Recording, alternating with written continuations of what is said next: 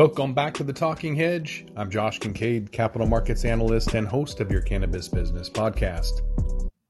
All right, thanks for joining us for a special broadcast with Talking Hedge and Cannabis Legalization News, and JJ McKay from the Fresh Toast, and Thomas, of course, the co-host. What up, JJ? Not much. What's up with y'all? It's so great to have the country's reopening up and people are barreling forward in their business. Yes. Yeah, you got your shots?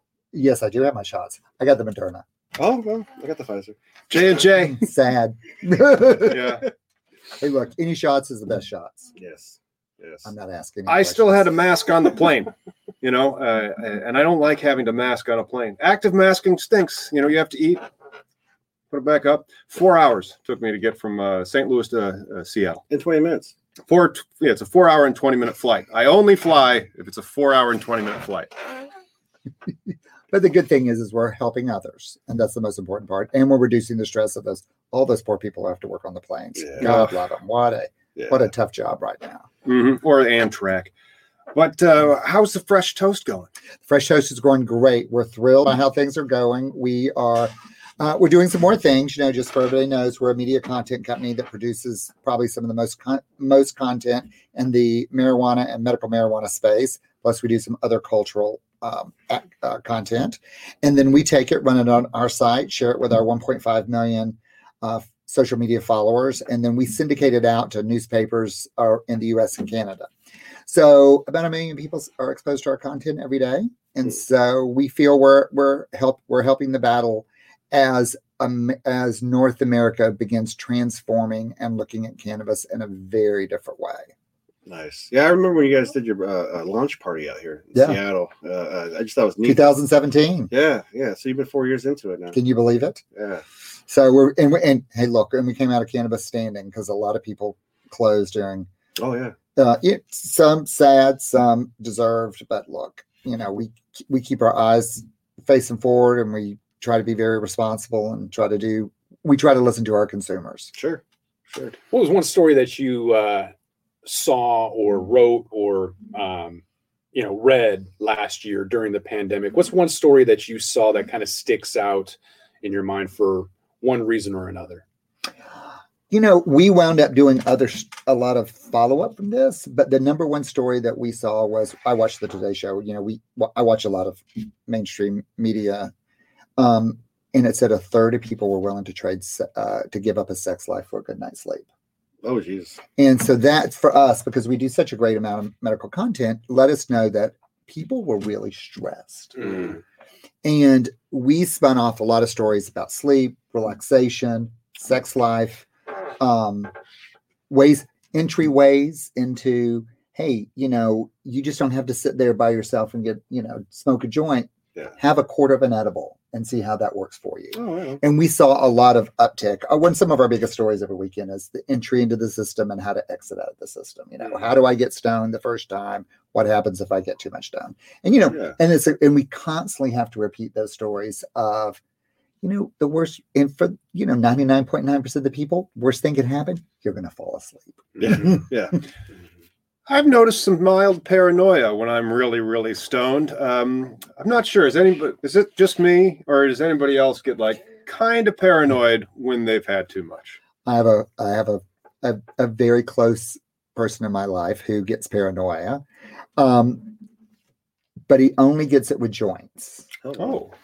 Yeah. So I have provided him edibles. And he does not get that with edibles. And in fact, in edibles, it's a more multisensory, joyful journey for him. Mm-hmm. So I would suggest changing up how you do things. Yeah. Certain cultivars will give me, like we were just at Sitka, a hash company, and they have green crack. And that particular strain gives me, it makes me edgy, not angry, but puts me on edge. It's just weird. So it's not really anxiety necessarily, but it hits me the wrong way, and I just have to steer clear of green crack. Plus, the name is just ridiculous anyways. I heard Snoop Dogg created that name. Really? Green crack. Mm-hmm. For the paranoia you're talking about, isn't that more of also too the cannabis is known to accelerate your heartbeat, and that's that paranoia coming into that feeling of. Let's roll it all back and be practical. Since the beginning of time, we had the same type of effects with alcohol. The whole song "Tequila Makes Her Clothes Fall Off." Yeah. You know, drinking tequila makes some people aggressive. Drinking beer chills some people out. Rosé relaxes. How we mentally process with what's something new in our system sometimes doesn't always affect the same way. I always joke with people who smoke. I smoke to calm down. Well, you're making your heart go like 3 times faster, Yes. right? Yes. Yeah. So, if something makes you paranoid, start experimenting with other stuff.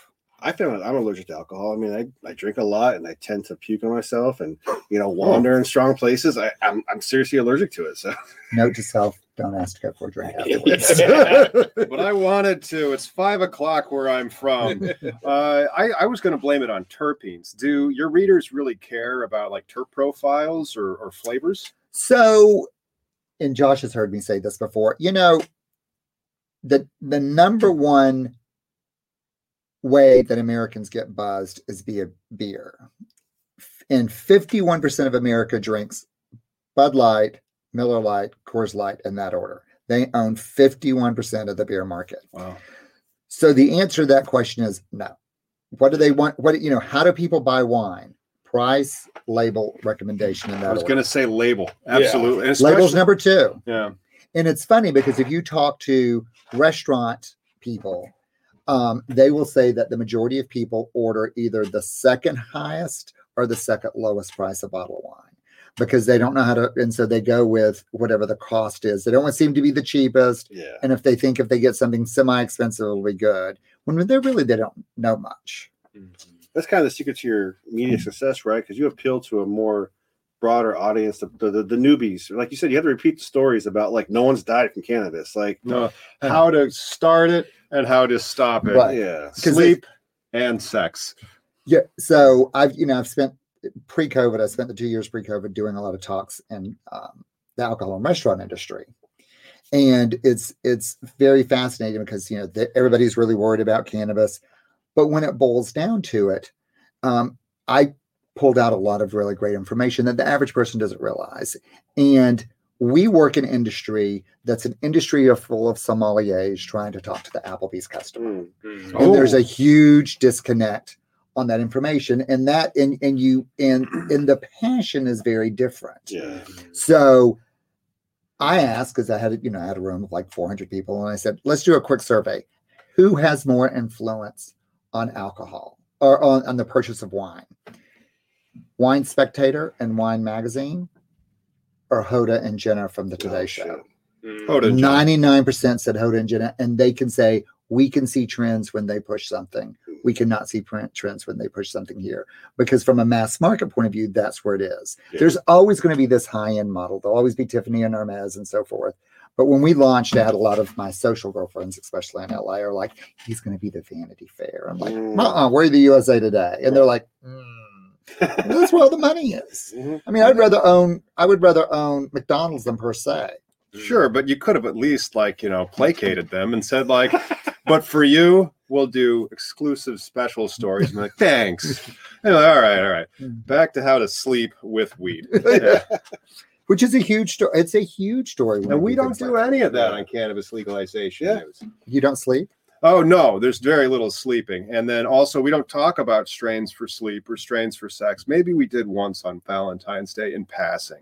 But ours is usually more how to get the license, states that are moving forward on legalization, terrible atrocities about prisoners, which is just it's our worst rated stuff because nobody likes to be reminded that this is still a criminal enterprise and people are being punished. And even with the Schumer bill, it was a Swiss cheese bill that says if it's here and you're legal, fine. But God forbid you'd go to Indiana and try to do that. Well, you have to look at part of what we do, though, is change the mindset of the nation. And that's where things can happen. Yeah. You can have extreme activists who are carrying the old school banner of I'm a hippie and I'm a disruptor and all this. And that's not going to change in America. America needs something that makes them comfortable. We love comfort. That's what's going on. I remember when about a year or so after we launched, we were in the Daily News and we were doing well. And we were at some event. And this jackass is like, well, we're going to do something with Vice because Vice is, blah, blah, blah, blah, blah, blah, blah. And I'm like, great for you. And he's like, why are you around? I'm like, just remember, out of the 200 channels, Vice is like 197. Yeah. And you know what number 2 is? ABC or WG. This is cable. oh, okay. WGN said, so people would rather watch a Law and Order episode repeat that they've seen 8 times than see new content on Vice. Sure. But the thing is, if you can get people to understand that Law and Order crowd to go into it, it makes a huge difference. Yeah. We need a dun bumper. Yeah. Dun, dun, dun. But you're like the antithesis of High Times. Like High Times was the we make fun of them earlier because they're not what they used to be. But does they happen? I have the High Times magazine. Oh, yeah. Keep having your conversation. Well, I'm just saying because like High Times is like it's not what it used to be. You know, early days of the culture when it wasn't outlaw culture. Yes, in the car. You know, it was when it was good. When there was because that's what the market was. It was all smugglers and it was all outlaw growers. It was all naughty. Yeah. It still has a centerfold. Counterculture. It's got a centerfold for weed still to this day. It's weed porn. But but the early days is when it was more significant because it seems they've but there wasn't the industry that goes on like this. Yeah. And for it to be what everybody has raised money to be, it has to be mainstream.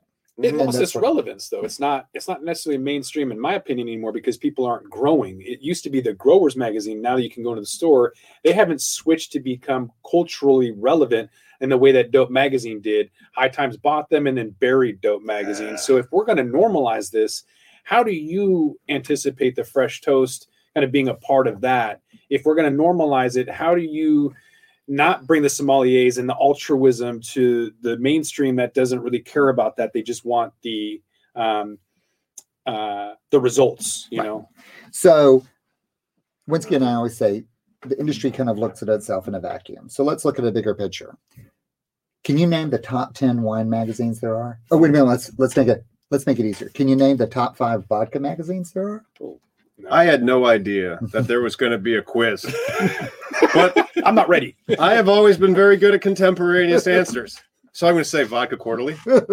There's Das Pour, and then I'm going to say vodka because that's the German, not the German. That's the Russian pronunciation. So No, when it goes mainstream, the problem is High Times if they had perhaps had a different leadership model, could have become much more relevant and integrated themselves into a big movement. But we, in today's world, we gather our information from sources that we trust. And we like to go to places that give us a variety of our interests. As we talk about High Times dying, so is Model Railroader. So is all these hobby Yarn Tomorrow. All these type of magazines are dying out. And when you look at the distribution of them all, they're small. Part of that is they didn't embrace digital early on. Yeah. And part of that movement has moved on. And now I could see it in a variety of other ways, from a TikToker, from this, from that. Yeah. So you have to stay relevant based on what your audience is looking for and give them more than just one piece of information. Not that line with the relevance and an online shit. Like that's where I fortunately got like lucky. I think where I'm at. Like I didn't start out trying to be a podcast guy with this lawyer from Chicago. I asked him to do it because I was broke. But it's like I started early on with the internet. I had some friends, online. I met these guys online. I'm like, hey, this website, which I call now the Brickweed. But at the biggest point, we were hitting 1 million unique hits a month. More than that's which is great, right? It was all online because we were one of the ones like early days. If you just had marijuana.com or weed.com, you would get a bunch of hits all over it. But the culture has evolved because you have that like you're taking that daytime. Your audience is that daytime mom who you're trying to achieve the purchasers, and there's still though that subset, the culture people. Like High Times won't appeal. They kind of still appeal because they have events and they're still got a legacy name, but there are still many other websites that are like the grower websites on YouTube have hundreds of thousands of subscribers. And like we talk about policy, we're like in the middle, and then you have other people who are trying to come out and they're, well, look at here, and that's why you have to find partners. Yeah. We're happy. We run legal stuff because people are interested in that. It's a subset of our content portfolio, but they do that. But you have to understand these growers people. I mean, how many of you have run into a college kid getting out of college. Oh my God, I'm going to raise some money and I'm going to have a grow farm. And they know jack about it. They're subscribing to all these sites. And then they realize this is a lot of work and I need to raise like $2 million. And then they're like, whoa. That's right. I hear people all the time, I'm going to invest in a grower because I'm going to give them $1 today and I'll get 10 tomorrow. And then they get all into it. And then they realize this is hard. Yeah. I'll never forget, about right before COVID, one of our investors asked us to meet with this guy who runs a family office, and he comes and he's like, yeah, whether we meet you soon, I'm going to send you, we're not going to invest in you, but we want you to look, because we're looking at doing our first major first major weed investment, and it's 7 figures. So they sends me, and it's Grow Farm. So, I look through the deck, blah, blah, blah, blah, blah. So he comes in and he's like, suit, tie, he's, kind of talking down to me. He's like, yeah, I just want to get, I'm just clear that we're not going to give you any money. This is but we're doing this. And, this looks like a cool cannabis company and the family's really into it. So what can you tell me about it? I'm like, well, my first thing to know is anybody in the family or anybody in your firm familiar with commodities or farming? And he does this. I want us to value each other's time, and I would prefer if you stick on topic. Whoa. And I'm like, I'm sorry. He's like, yeah, I came here today because I want to evaluate this deck, look at it. And I'm like, well, that's why I'm asking if you have anybody in agriculture or commodity background. And he's like, I'm not sure that's relevant. I'm like, a grow farm, a grow operation is a farm, right? And you grow the weed. Wow. And all of a sudden you could see this light hit up on him. Yeah. And he's like, yeah, I was aware of that. I just didn't look at numbers. I'm like, anybody can give numbers, but unless you are familiar with agriculture and the triumphs and trials of a farm, you're not going to really understand that model and how commodities vary from, avocados cost $3, 1 month, and 3 months later they're $1.95. Yeah. So you have to be aware of that. And he was like, oh, I found out later they did not make the investment. Well, the team too, right? You got to look at the team as far as the experience they have with the grow, because if you just have a bunch of newbies, I mean, the growing, you can start with 100 plants and then end with 80 because whatever, commodity, agriculture, like you're saying. So you have to think about that. Our thing is we appeal to the main audience and we're helping change that. So, and I think Josh and I talked about that because, he's so brilliant. When you look at trends, so if you go all the way back on how things change, no one would have thought 15 years ago that gay marriage would be possible in 3 lifetimes, much less the acceptance of gays now. But what changed that whole thought process for the nation was Will and Grace, the TV show, because it made it not scary, and people invited into their home. They laughed with it. They felt comfortable with it. And then that's what allowed the process to change. And they didn't make it derisive. Right. But when you see weed portrayed in the media, you see a lot of derisiveness, or at least making fun of the people that are using the product. Well, we'll get there in a second. Okay. So then the next major trend that changed was S&M. So when 50 Shades of Grey came out, per capita, more books sold in the Southeast than anywhere else. And friends of mine at NBC and ABC said, that means that America now has a higher tolerance of S&M discussions. And you may remember that Ellen and Matt Lauer from the Today Show were going back and forth, and they shared like some, mocked up S&M photo. And they said they had almost no complaints. They said if that had happened pre 50 Shades of Grey, they would have been flooded with it. But we become culturally norm to it. And that's what we're working at. Now, when you look at gay versus weed, if you remember pre Will and Grace, every gay character was a stereotype, and it was soap and, all these other things where it was just Will and Grace was the first one that made him look like, they made Will look like the guy next door, the neurotic, bumbling attorney that could be your neighbor in a suburb. And then that's what evolved it. And when you look at some of these TV shows, you're starting to get them all. I mean, look, the biggest transformation that shows that we as a country are changing our attitude is Fox News now covers weed as a business story, not a cultural story. And Fox had 2 years ago released that the majority of their viewers are pro-legalization. And CBS came out, I think yesterday, with a poll that says 91% of America is okay with weed being legal. About the same amount of people who believe in more gun regulations. Congress, though, tends to run behind it. Yeah, those gun regulations have just not gone anywhere. Yeah. And a lot of kids have died. Yeah. Do you think that hidden market that you've been hitting? I like to say hidden because it's people who don't venture into cannabis until it's legal in their state, like medical. You know, I noticed out here in Washington when it became medical, lots of people who never consumed cannabis, older people, you know, like, oh my God, this is great. This is the first time I'm doing it. I don't know why I was holding out because they're waiting for it to be legal. That's who you're waiting. Is that what you're referring to? You know, 80% of people are rule followers, and they're not, and they don't, or I would say 90% of people are rule followers.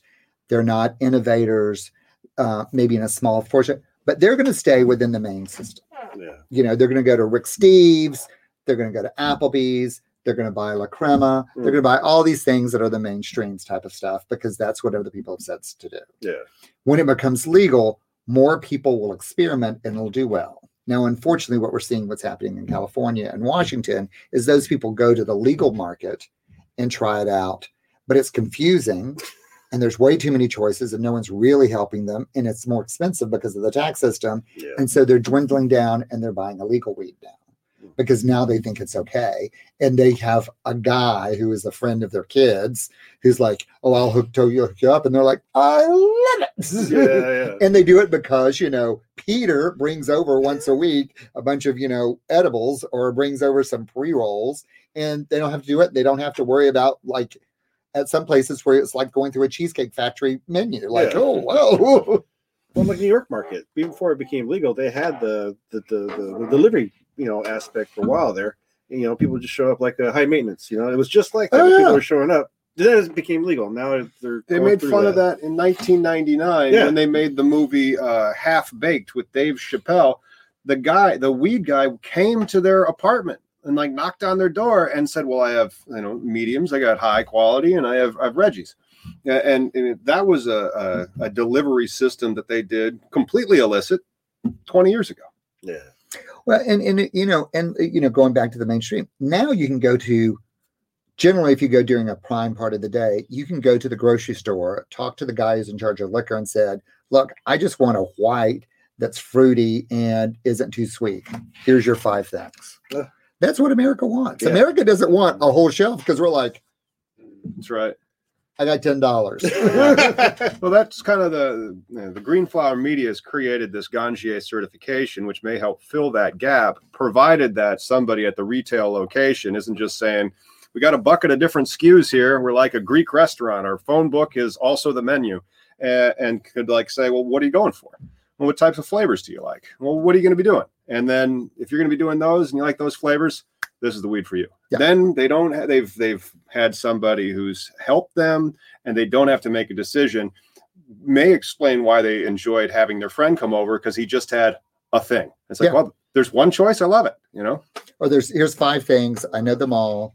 And if you have a bad experience, I'll walk you into something else. Because the other thing, people find a hard time going to the store and say, hey, what I bought last time isn't what I want. How much of your content does, obviously, I imagine a good portion is designated to that person who just walks in and wants the 4 choices, but how much of it's also devoted to the bud tender that is going to give that information? Do you devote any time to like the educational stuff? There are probably 40 publications who do that. Yeah. And that's not really our specialty because all of our content is automatically syndicated up. And so we're very clear that everything that we do has to be it goes out into syndication. Sure. For, you know, to a newspaper, to Smart News, to Apple. Is there so it's all consumer based. Yeah. standards and protocols and procedures? Are there regulations for what the Associated Press is looking for in syndicated news? Funny you should say that. Yes, there is. We are very lucky to have on our board the former head of ABC News. Oh, wow. And so we have very strict, anything that's medical, anything that is recommendatory, we always have a link. And we do some non-cannabis medical, but all of our medical has 2 links that go to studies to make it sure it's very clean. Yeah. But we also, you know, we have a standard format. Here's what it looks like. It's always, you know, we make it very clear. And part of the reason we got to syndications, it took us to our public facing syndication. We had one partner after 9 months, which was the New York Daily News, but Tribune took us 2 years and they watched us for 2 years and they watched our performance with the New York Daily News. And then we also syndicate content out to a closed list of 80% of America's practicing physicians. Cool. And they also waited 2.5 years. And then they gave us very strict protocols. So everything you say, while it looks kind of lighter and fluffier, it's actually a very clean piece of content that can stand up. We had one, our Canadian partners, Postmedia, reached out to us and said, and so I sent them the information. I'm like, here's all the information about our story. And that was it. Is that because it seemed like an opinion, or no? It was, they get people just complain. Oh, okay. We get very few complaints directly, but occasionally we get them through our, because our reach is one thing, our newspaper partners' reach is much larger. Oh, sure. I like the long sales cycle too. It just kind of reminds me of the cannabis industry in certain respects. They waited to see if you'd die. So, to all those would-be cannabis media companies tuning in, get used to waiting and seeing if you don't die before somebody will actually buy your stuff. Well, and this is about Google. Google waits to see if you're going to die. Yeah. I mean, Google has hidden time zones, but after about 8 months and about 17 months, they begin treating you differently because they look at how consistent you are and what you're doing, and then they begin to treat you differently. Yeah. Like an authority. Yeah. I like the fact that you brought up Google because, that's been key to where I've been at, like my Googleability with the activism. I've just known the algorithm or whatever. It's like I've been trying to appeal the general public when I first started writing, and everything was kind of with the stories of hey, we're just citizens. It was none of that hippie championship. It was just more you should be mad too because I'm mad. I'm just your neighbor. There's a chance for us all to go to jail. This was early. I've been blogging for now 10 years. So, there's enough arrests and raids going on back then that enough people get upset about it. But I just still think there's that, like I said, you're appealing to the broader market. And then when I was doing mine, it was more towards the heartstrings of anger. You know what I mean? That's where the activism, my focus has been the raids and not the society, which. So, if you're asking my advice, which you're not, but I'm going to give it. No, I really am, though. Write your stories like you'd be on King 5 or the Today Show. Mm. Because you're not going to move a huge amount of people into anger based on this. Yeah. This is not we partner with Brookings and John Hudak, who's amazing. Yes. And right before the election, right before the midterms, they did a survey, and weed is not, while the majority of America wants weed, it's not in their top 5 concerns. Right. It's security, it's job, it's all this. And so now when something happens like the riot, all these unfortunate deaths around police brutality and so forth, that rallies people. But even those numbers are minuscule compared to the population of the country. Yeah. But what happens is those stories come out. Hoda does that, and ABC News does that, People Magazine does that, and then people say, you know what, that is wrong. Yeah. And so they mention it at the next time they're at a family gathering, and they tell their congressman, we need to do better. Sure. And so that it's turning a battleship. Yeah. But in doing that, you're engaging all this other stuff. And that's what we try to do every day. So if you tell those stories, more people will share them around. Because once again, 90% of people don't want to be out front. They want to be part of the public opinion. And the more you show it's part of the public opinion. Yeah. We talked about high times and losing a little bit of relevance. How do you continue to stay topical and try to pivot to stay relevant with your topics? And two-part question: what advice do you have to a new entrant, whether they're coming into the East Coast or writing, creating a new publication? Is there anything that you would do different? And what advice do you have for them? I would say that if you're looking at starting a new cannabis magazine, don't. And because as it goes to legalization, others will be absorbed up. You will have a cannabis column in the New York Times. You'll have more lifestyle stories. You'll have how to eat a gummy bear on the Today Show. You'll have all this stuff that goes out there. And and so you have to be up with relevancy, because a chunk of these people, and I can name 3 examples in our industry, did it as a way to get a bunch of investor money. And then they're like, I'm going to walk away with $100 million. Mm. And that's just not the case. And it's the same with Model Railroader. And there's some really good, there's Green Market Report that's great in business. There is Cannabis.net, who's really great in the stoner popular. There's us. There's some really good magazines out there right now. but the industry just can't. People don't want that many specific magazines anymore. Yeah. You know, you go to YouTube and you have your YouTube channel, but most people don't watch it. Right. You know, I remember years ago, a friend of mine was in the video industry, and he was doing a deal with Vegas for video at in all the hotel rooms, on-demand video. Oh, wow. And Vegas has a primarily male population that goes to visit. And so, you know, we got to talking about adult videos. So do you know the average length of watching an adult video? 5 minutes. Seconds. 4 minutes and 20 seconds. You're closest, 7 minutes. There you Holy go. shit! What are you, champions? Well, they have to get into it first. They have to believe the No. fantasy. No, Yeah. it's not that they have to have to get to the moment they find the most exciting. Yeah. Yeah. But that also goes to show we have a short Yes. time. I mean, you look at things like Smart News, Apple News. We all want things and we can do about 8 stories, and then we want a new topic. Yeah. So you have to be constantly thinking about that. Now, your first question, how do we stay relevant?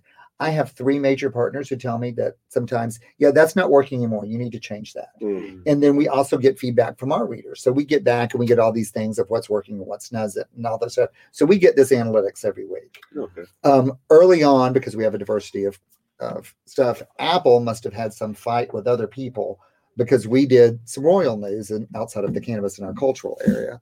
And we, for about 6 months, were the second largest royal news segment of Apple News. Wow. Well, then all of a sudden it went away like in a day. Huh. And so they must have been having some negotiations with some other bigger players, and then we've never gotten that back. So it's also, you know, we're always like, let's try this. Well, we tried this 2 years ago. Let's bring this back.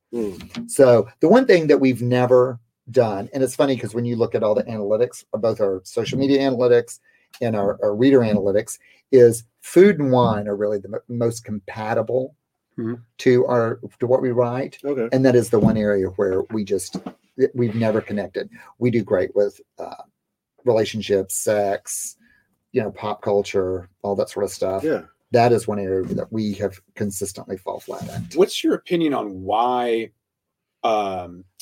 Maximum Yield, is that what it's called? There's a Maxim Yield was a grow magazine, and then there's Maxim magazine, which is a fitness magazine. Right.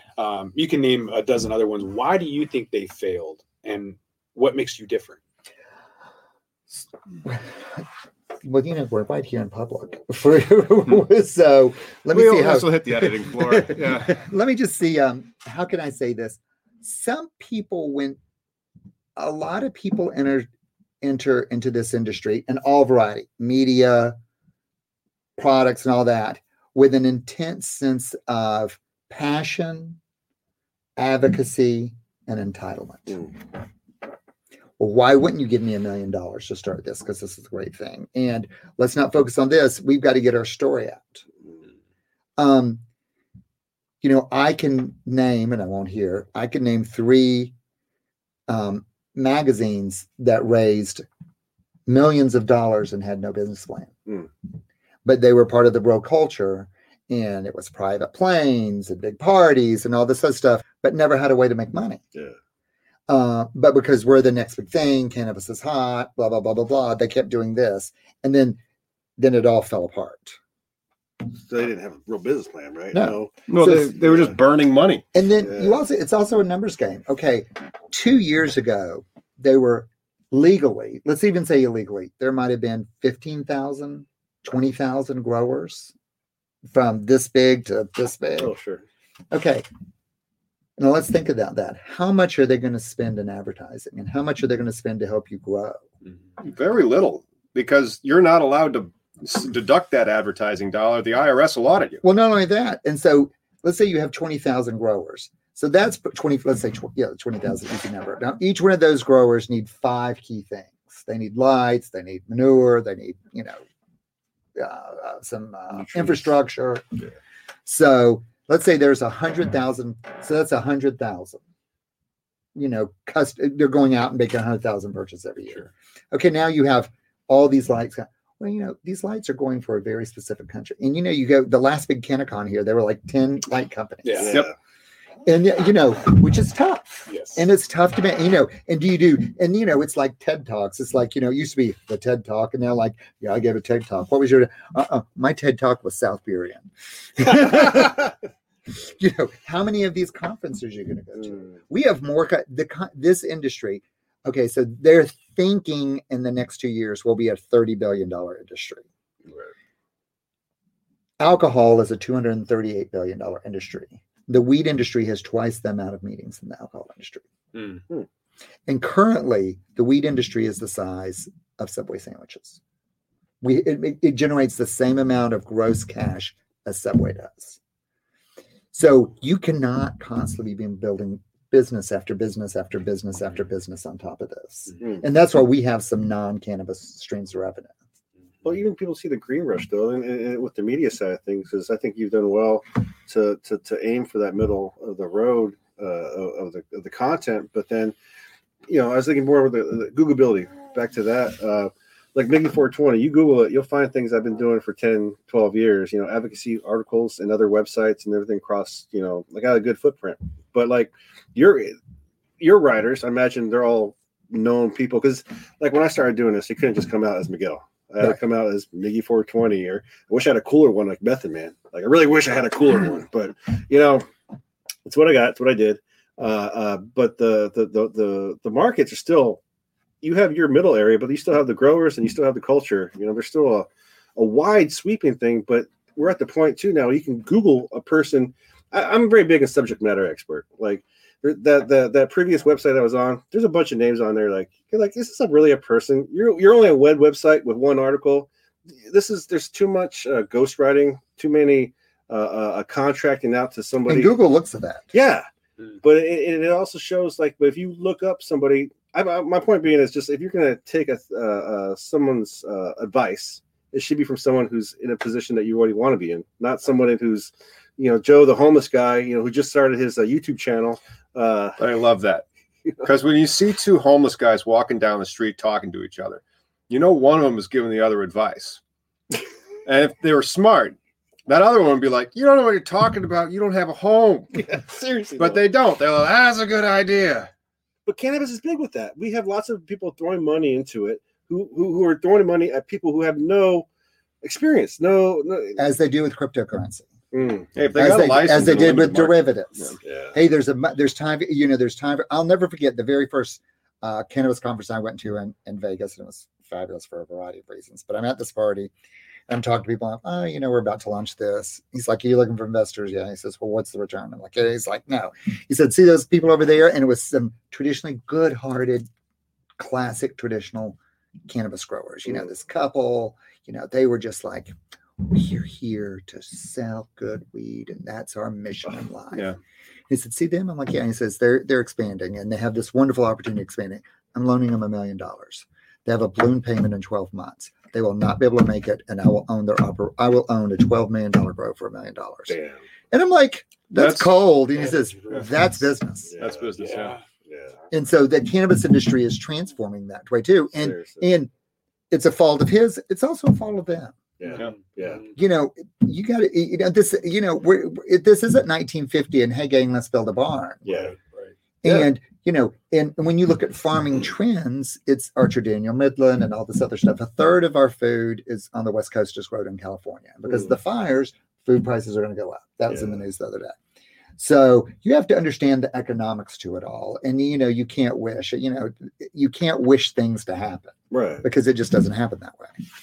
It's business. There's a rec shop owner here in Seattle who's gotten a really bad reputation for owning Uncle Ike's, because in order to keep the distance, there's 1,000-foot distance for schools and churches and whatever. And so in order to keep a competitor from opening up within his neighborhood, he put in a pinball machine, which is attractive to kids. And so therefore you can't open up anywhere else. And so that was his way of kind of keeping it. So people thought that was a lack of altruism and that it wasn't about the cannabis industry. And I'm scratching my head going, this is business. Yeah. Why? Yeah. I still don't understand why people hate Ian Eisenberg of Uncle Ike's.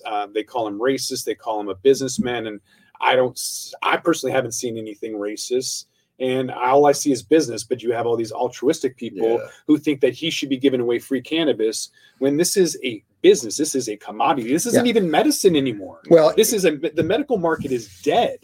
Ian fell out with the crowd because he saw cannabis as a business. Yeah. Selling weed as a business. He didn't early on here have that. We're changing the world. They come up from the Hemp Fest and all that. That's all that's going on east of the Mississippi. It's all social equity on the East Coast. Well, and then that federal bill from Schumer was all social equity. So if you give people free stuff, they don't know what they're doing. Yeah. Well, and here's the other thing is we all talk about social equity. 90% of this industry is run by white men. Yeah. And the people who are talking about social equity and making it legal, white men. Yeah. And the people who are backing it, white men. It is. I just did another story on this. You know, I'm a white man. I'm also gay, and I'm definitely outside the circle. And I've seen a lot of women outside the circle. And I almost, when I go to meetings, you just really don't see that many people of color who are in the circle. And and even in our own field, I've seen people, straight bros, raise millions of dollars and then close. And who had no business plan. It was all a bunch of this. Couldn't grow a single gram. And they raised seven figures and couldn't grow a single gram. Yeah. I've seen it. And again, if you don't Google the person you're about to give money to, I don't feel bad for you for losing your money. I mean, just why I developed that writing. My original intention was to travel the country and do like covering stories like people in prohibition states. You know, being the guy from Oh yeah. But without an outlet, that's a waste of money and time. Right.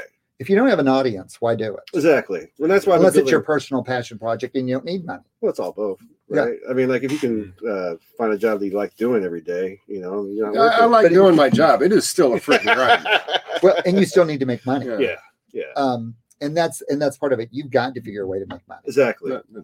Well, that's what I was telling him during Prop 215 when medical was coming about. That was used against medical, right? They're like, they had to be nonprofit. Medicine. Yeah, it had to be nonprofit. That was the California model, and maybe also the Washington State's medical model. I'm not sure. The feeling behind it was kind of like that. It was not. It was in the regs, like Harborside. It had to be run as a nonprofit. Yeah. And a lot of those Californian things had to follow that, and so it well, is. California isn't really I would say the star model that we would have copied. No. Colorado has done a great job. They've reduced their black market.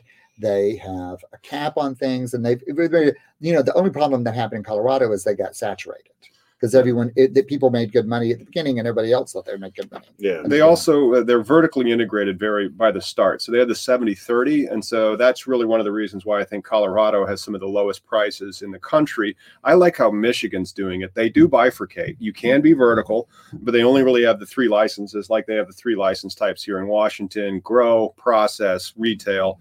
And then out east, you're seeing more shadows of what they're doing in California, with the various types of license classes, including nurseries and transportation, wholesale distribution. Well, and part of that is governments see it as a way to make money. Yeah. I mean, and Lord knows I'm from the South. I love the South, and I love New Orleans. But you have to understand, New Orleans is the only city in the country that bankrupted the mob. When they originally built that casino at the bottom of Canal, there were so many people who put their hands in the casino's pockets that finally they had to stop and go back to the city and say, okay, just come up with a number. Oh, shit. I can't, we have someone in Kenner from the school board who's like, I need a little something over here. And then you have someone from Gretna and they're like, and after a while, even the mob's like, Wow. well, I think we've been showed a lesson. That's funny. And that's why it took them something like 5 years to open that place because they couldn't get it was just a hot mess. Wow. So you think that's what's going to happen to the some states are just going to miss the bus, and then they're just going to have Walmart that's selling weed because it was just too crooked and they couldn't get their act together? Hold up. On that question, have you written any stories about how in California they're bypassing the rec model where it's direct from producer to consumer? Because that's going to end up screwing everybody, all these license holders over. Yeah. Well, we've mainly done stories about how California's model is not destroying is both hurting the industry and promoting the black market. Mm-hmm. and that they need to get their act together on that. Because that's And the by first I've making heard of it. healthier. It's not even technically legal, but there's no regulators stopping it from happening, from my understanding. So to be a producer processor selling directly to the public is phenomenal, because you're going to be making 2 to 3 times more than you would, because at least in Washington, they're taking 3x over your wholesale price. Mhm. If you can avoid that, you're going to be selling a lot more product. Well, Steve D'Angelo and I have a disagreement on this particular topic. You have to look long term.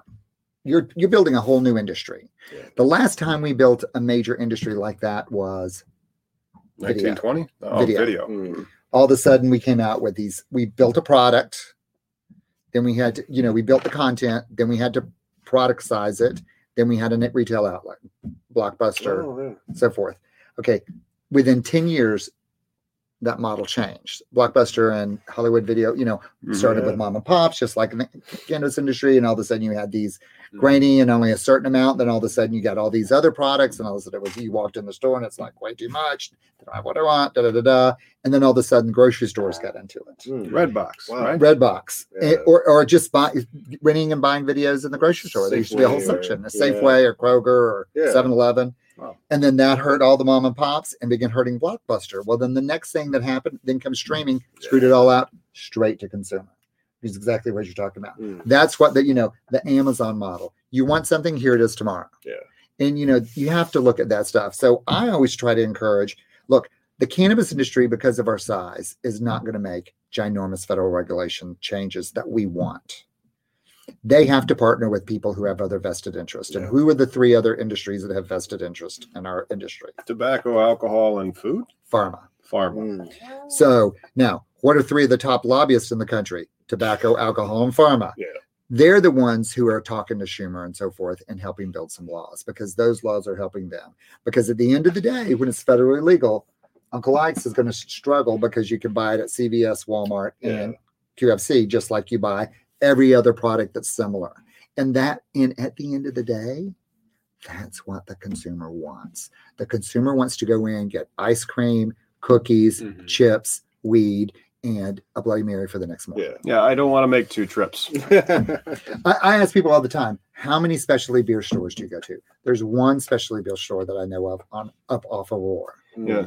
I do like the craft brew, though, and I like how there are certain regs, and especially the micro business license with a delivery endorsement in Massachusetts. I have a client that we're putting together decks for him. It allows them to do that, so they can grow, process, and then website order direct to consumer and deliver. But that took 3 years of a whole bunch of people, really making a lot of a stink to get this type of direct to consumer model. But I mean, if there was limitations on canopy size, I don't see why you can't have a type of license like that, where, just like a tasting room, you're just allowed to have that one dispensary where you're allowed to sell that product that you've grown there. That would be a welcome license type, in my opinion. I think that could. But let's look at 3 years down the road. So COVID, Mhm. more people drank in COVID than any other time in recent history. Mm. Thousands of beer companies closed. Wow. Now, why is that? Who runs the beer company? The distributors and the brands. You can't sell liquor and beer through most places across the USS without going through a distributor. Mhm. Mm. Southern, and all the other types. Yeah. Um, Wow. So the way all those craft beers made money is through their tasting rooms, their in-person events, in-person Yeah. event type of thing, buying it directly from them, and Right. occasionally a few specialty shops. Well, once you couldn't go to a restaurant, Mhm. they didn't have the operating capital. Most of them didn't have operating capital, and they closed. Now they begin then finding other ways to go, buy a case to go, support us, go fund me, all that sort of stuff. But they, significantly reduced. And if they had high overhead, like a high rent or something, they closed. Mhm. Yeah. Mhm. Now, and Budweiser, Miller, and Coors had their profits dipped a little bit, even though there was more use. And do you know why that is? Cannabis? Well, that dropped because that's in California. People want to Oh. use weed Monday through Wednesday. The most profitable beer is event-based beer. Bars. Whoa. Ball Because games. It's kegs. Kegs are a lot Yeah. easier to sell the bottles and cans. It's like Bottles and cans cost a lot more to produce, Yeah. distribute, process the whole bit as opposed to kegs. And what's Sure. the price point and the profitability? Because if I go buy that beer, it's a Budweiser because they have such large market share at a bar down the street, it might be $4 or $5 for that pint. Mhm. If I go to the Seattle, what's the name of the baseball team? Mariners game, that's going to be a $10 beer. Mhm. And so that profitability has to at least get some goes to the bar or the brewery. I mean, some probably goes to the people that own the ballpark, but yeah. So let's play that. So let's go say we go to the Hobnobber after this. You're going to get a $4 beer, Mhm. Budweiser. Mhm. How much is a 6-pack at Kroger? right. The 10? $8 Ish. Yeah. $8. Yeah, Right. cheap. So they make a lot more money you buying it at the Hobnobber than you buying it here, and that's why they do so much effort on draft. Mhm. Well, There's an interesting license type out of Michigan called the Marijuana Temporary Event License. Hmm. So that would be fascinating to see the data on that. Now, you usually to obtain one of these, there's a couple different types. One of them would be the retailer one, so you'd already have to have your dispensary license to be able to get that next level. But and then there's another one where you're just going to have an event where there's consumption on it. But yeah, that'd be nice. That was going to be it's the a frontier. workaround for the consumption lounges, because we've got a Class C felony in Washington State to maintain and operate a marijuana lounge. And so Yeah. Wow. the workaround that we were when I wrote the bill for that, was using that language of having temporary event licenses. But there's a lot of pushback on that. But I'm down for loopholes. Yeah, yeah. Consumption licenses are not going to be a thing, They don't make very much money. and they're not going to be a thing. If you have to serve food, then all of a sudden you're competing with some place that serves food. Right. What if a woman doesn't want to do that, and you're not buying in bulk? So let's just use an example. Let's say we go to the Hobnobber again, Yeah. and we don't have anything. Well, we're going to go for one drink. Usually that winds up with maybe 2, maybe even 3, Sure. or maybe 2 and an appetizer. You go to a consumption lounge, you get one joint. You're there for 2 hours. Yeah. Especially today's joints. We got some wonderful joints Yeah. that were wrapped in a half a gram of hash. Brought to you by. Going to take. I'm going to be smoking that joint until I'm 40. Crap, I'm 41. It's good joint. Funny. But So yeah, you got to think about consumer behavior. Yeah. Mhm. I was gonna say 2 things because you guys talk about that the market as far as the keg. It's also resembles with the sodas and the Happy Meal. Like when you get they get more money because it doesn't cost that much. But the other thing with the California, when they're doing that is there? So they're not even asking a license. You can only be a business, a grower, a processor, and there's no transfer license, no nothing. Huh? No, not that I'm aware of, but it's like I said, it's something that they're able to get away with. It was never intended for producers or processors in California to sell directly to the public, but for whatever reason, they're doing it because of I think because of the pandemic and with the delivery access and that whole push, that you might as well just sell direct. And so they're not even waiting for this distribution license. They're just selling directly without any recourse. Neat. I mean, but that's always about cannabis, right? There's always the gray area that people like step their toes in there and try and make it. See what A lot of happens. that gray area just comes from the lack of understanding of the plant and the just terrible laws that we have regarding Right. it. So the laws and how bad they are really do reflect how poorly understood the plant is by the population in general. I mean, if everybody knew about cannabis as deeply and as detailedly as we did, the laws would be fundamentally different. And that the industry would probably rival alcohol because it would literally be that substitute good effect. Or, I got a backache, and I don't want to take any Advil. You'd reach for a very specific type of dose that and its effect. So it's going to be And interesting. that was the those types story of today things. on the Today Show. Yeah. This morning on the Today Show. So those type stories are what's changing around. Yeah, there was vets in the Today Show yesterday too. Yeah. They were advocating for marijuana. So they are pulling in that segment of people, but they're not like you said, they're not being active as far as like, this is wrong, it's fucked up. It's more like they're presenting their story and just saying this. And that's what and because then people feel Yeah. and the more people feel normal, the more likely they are to use. Right. I mean, you go in to an Uncle Ike's or particularly Have a Heart, which had a brilliant model because they had the best store in Belltown for tourists. Yeah. And you see, mom and pop from Minnesota, and they're like, just thought we would try an edible on the trip. Right off the cruise liner. Yeah, And they're so nervous because they're They're going on to the take plane one. and then they They're wanna going to get take out. one chocolate. And they're like, "Do you think we're?" I'm like, "Yeah, what do you just stick it in your purse and not going through your purse?" And they're wrapped. yeah. So it's I know people who have flown with it, and they're like, so I'm like, it's wrapped. It's not like a drug dog throwing you down because you have a chocolate gummy. Mhm. That's awesome. So let's maybe wrap this up with some crystal ball predictions. What do you anticipate for legalization? We saw a lot of speculation in the stock market between October and November. A lot of retracement and profit giving since then. Pot stocks aside, what is your expectation for federal legalization? What is your crystal ball prediction for the industry 2022 and beyond? What are you seeing? Well, just framing that, like we have one of our readers, Sri Ram, who lives in Seattle, who lets us know that he's a big fan of edibles, but he's also a big fan of vodka and rice and chips. And he's never advocated for the other three. Rice and chips and vodka, never try to put him in jail. You don't need to advocate for him. Yeah. But just as many people go to jail for vodka Hmm. than they do with weed But after the effects. after the facts. Yes. So we have to pay for COVID. And despite everything, there's a lot of states have a lot of gaping holes. And even states with hardcore Republican governors are having to look at it from a financial point of view. So the big two changes that will happen, though, fundamentally without federal legalization, which I think will come sometime in 22, is interstate commerce and banking. Mm.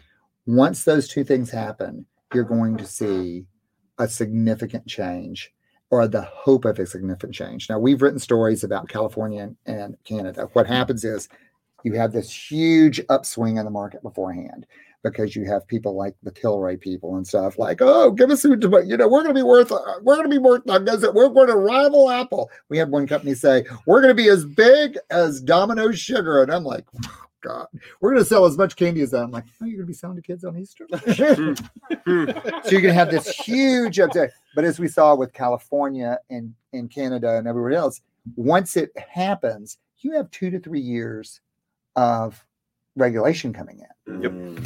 And we do an incredible, we work with 80% of America's doctors, and we work with like 50,000 doctors every other week. And we get feedback is they're not going to, medical marijuana isn't going to be a thing until it's FDA approved. And most importantly, it has a reimbursement code. Oh, And man, then that get would be insurance. awesome. So once that happens, it will be as big as, other stuff. Now it'll move into, right now it can move into, but most people don't go there because the consistency still is not there. Mm. So what I predict is you're going to have a bumpy the rest of 2021 with 2022 going into it.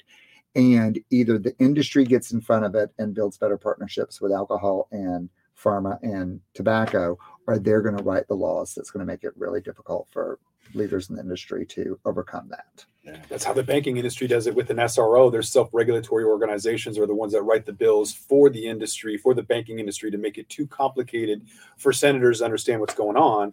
And that's why the banking industry is able to get away with what they do. So we need a self-regulatory organization. The NACB is one of them, but they're not moving fast enough to create an organization that's capable of doing that. So hopefully something gets figured out, because that's exactly what we need. Well, do you think a lot of that problem too, though, is a lot of the out-of-state people, like Washington State when it was medical? There's a big problem when you've got people successful in the thing, pulling in revenue. They don't want to be friends with everybody else and join forces and create a coalition. And that's the problem. Look, there's an avocado association. If the avocado people can get together, Seriously though, and all the ranchers are part of beef. They all fight, but they come together. Yeah. And if you really look at the people who are heading these national organizations, they're about as milquetoast as possible. MPP did a great job when they hired Stephen. He is a great guy, and he appeals to DC. You've got to appeal to Congress to get things done. Yeah. And that's what we work on every day. We try to give props to some people for what they do. We try to slam Florida for what they're doing. You should. But it is. And Georgia. Slam Georgia. That is terrible what they're doing there. Well, I'm talking just specifically with weed. Well, so was I. Their medical is terrible. Oh, I'm talking about how 71% of their voters voted for it, and the governor stopped that. Yeah, that's I mean, more along the lines. That's like South Dakota. Yeah, that's horrible. Yeah, and you know, because you're starting to say we went into run to a dictatorship, and we're Big Brother, and we know better. Yeah, Seriously. Yeah. And so we do share those type stories, and we write them in kind of funnier ways, like five ways. You know, the governor. We haven't written this, but we're going to write this next week. The 5 ways the governors of Florida has said, "I don't care about voters." Oh, nice. So we try to do things like that because those things like that get shared around, even by people who are moderate or like, because people feel passionate about something. We had and I know we're wrapping up, but we had a woman call us up, this PR person, and she hounded me. I mean, she was like a dog with a bone every day. I'm doing the most eco-friendly, green, pro-cannabis packaging for the industry. It's going to be revolutionary. You know, it's done by angels and a unicorn has licked it. All this. And that's just not the stories we do. We don't do this business story. 5 days, every day. You didn't respond to my email. So I get a phone call on Friday. And she has tracked my phone number. She's like, I'm not sure you're getting my emails. I'm like, I'm not even sure who you are. Oh my God. And she's like, I'm doing this revolution. I'm like, before you say another word, just remember, 87% of America has ice cream in their freezer right now. And not one of them called their congressman to say, we need better ice cream packaging. No. Seriously, though. Wow. So until ice cream packaging is like, that's one of the problems though with weed packaging is that it's because bottles and cans. And so like, as long as it's recyclable, recycle it. Look, I think packaging in the weed industry is great because it's the same as the candy industry and it's the same as the alcohol industry. That you don't need to, if you want to spend money helping make it better by engaging Congress and working and partnering with people who partner with candy, partner with alcohol. How come the beer that I can go buy in a can, that's not childproof? It pops open real easy.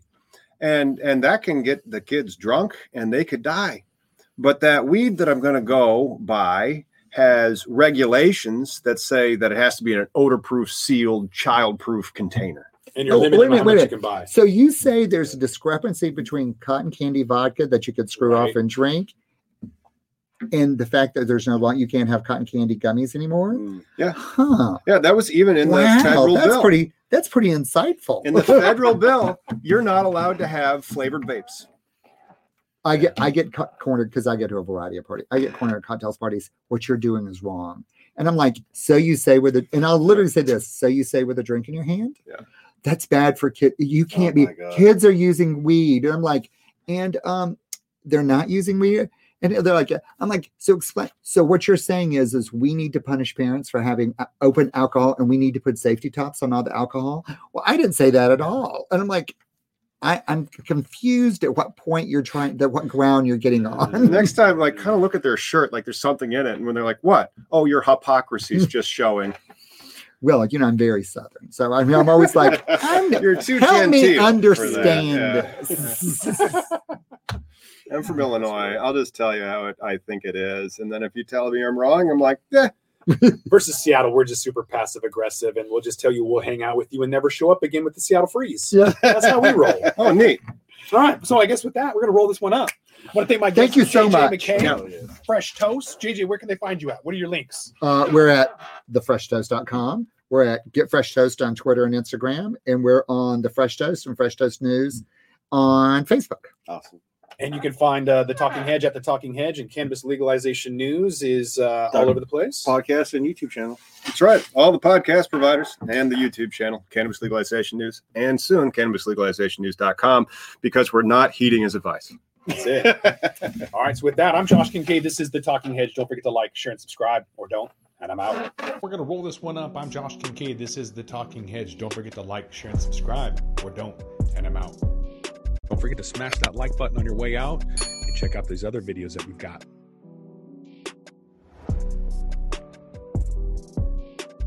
Thanks for listening to today's show. To check out more great cannabis podcasts, go to podconnects.com. Here's a preview of one of our other shows. Hi, y'all. I'm Jo, host of Casually Baked, the podcast. If you're curious to explore the highly responsible side of cannabis, farming, and legalization, I'm here to help lighten the stigma and build your canna confidence. Download episodes now of Casually Baked the podcast wherever you listen to podcasts. And journey with me through the evolving cannabis culture and discover how and why people like you are adding cannabis to their wellness toolkit. It's time to get casually baked.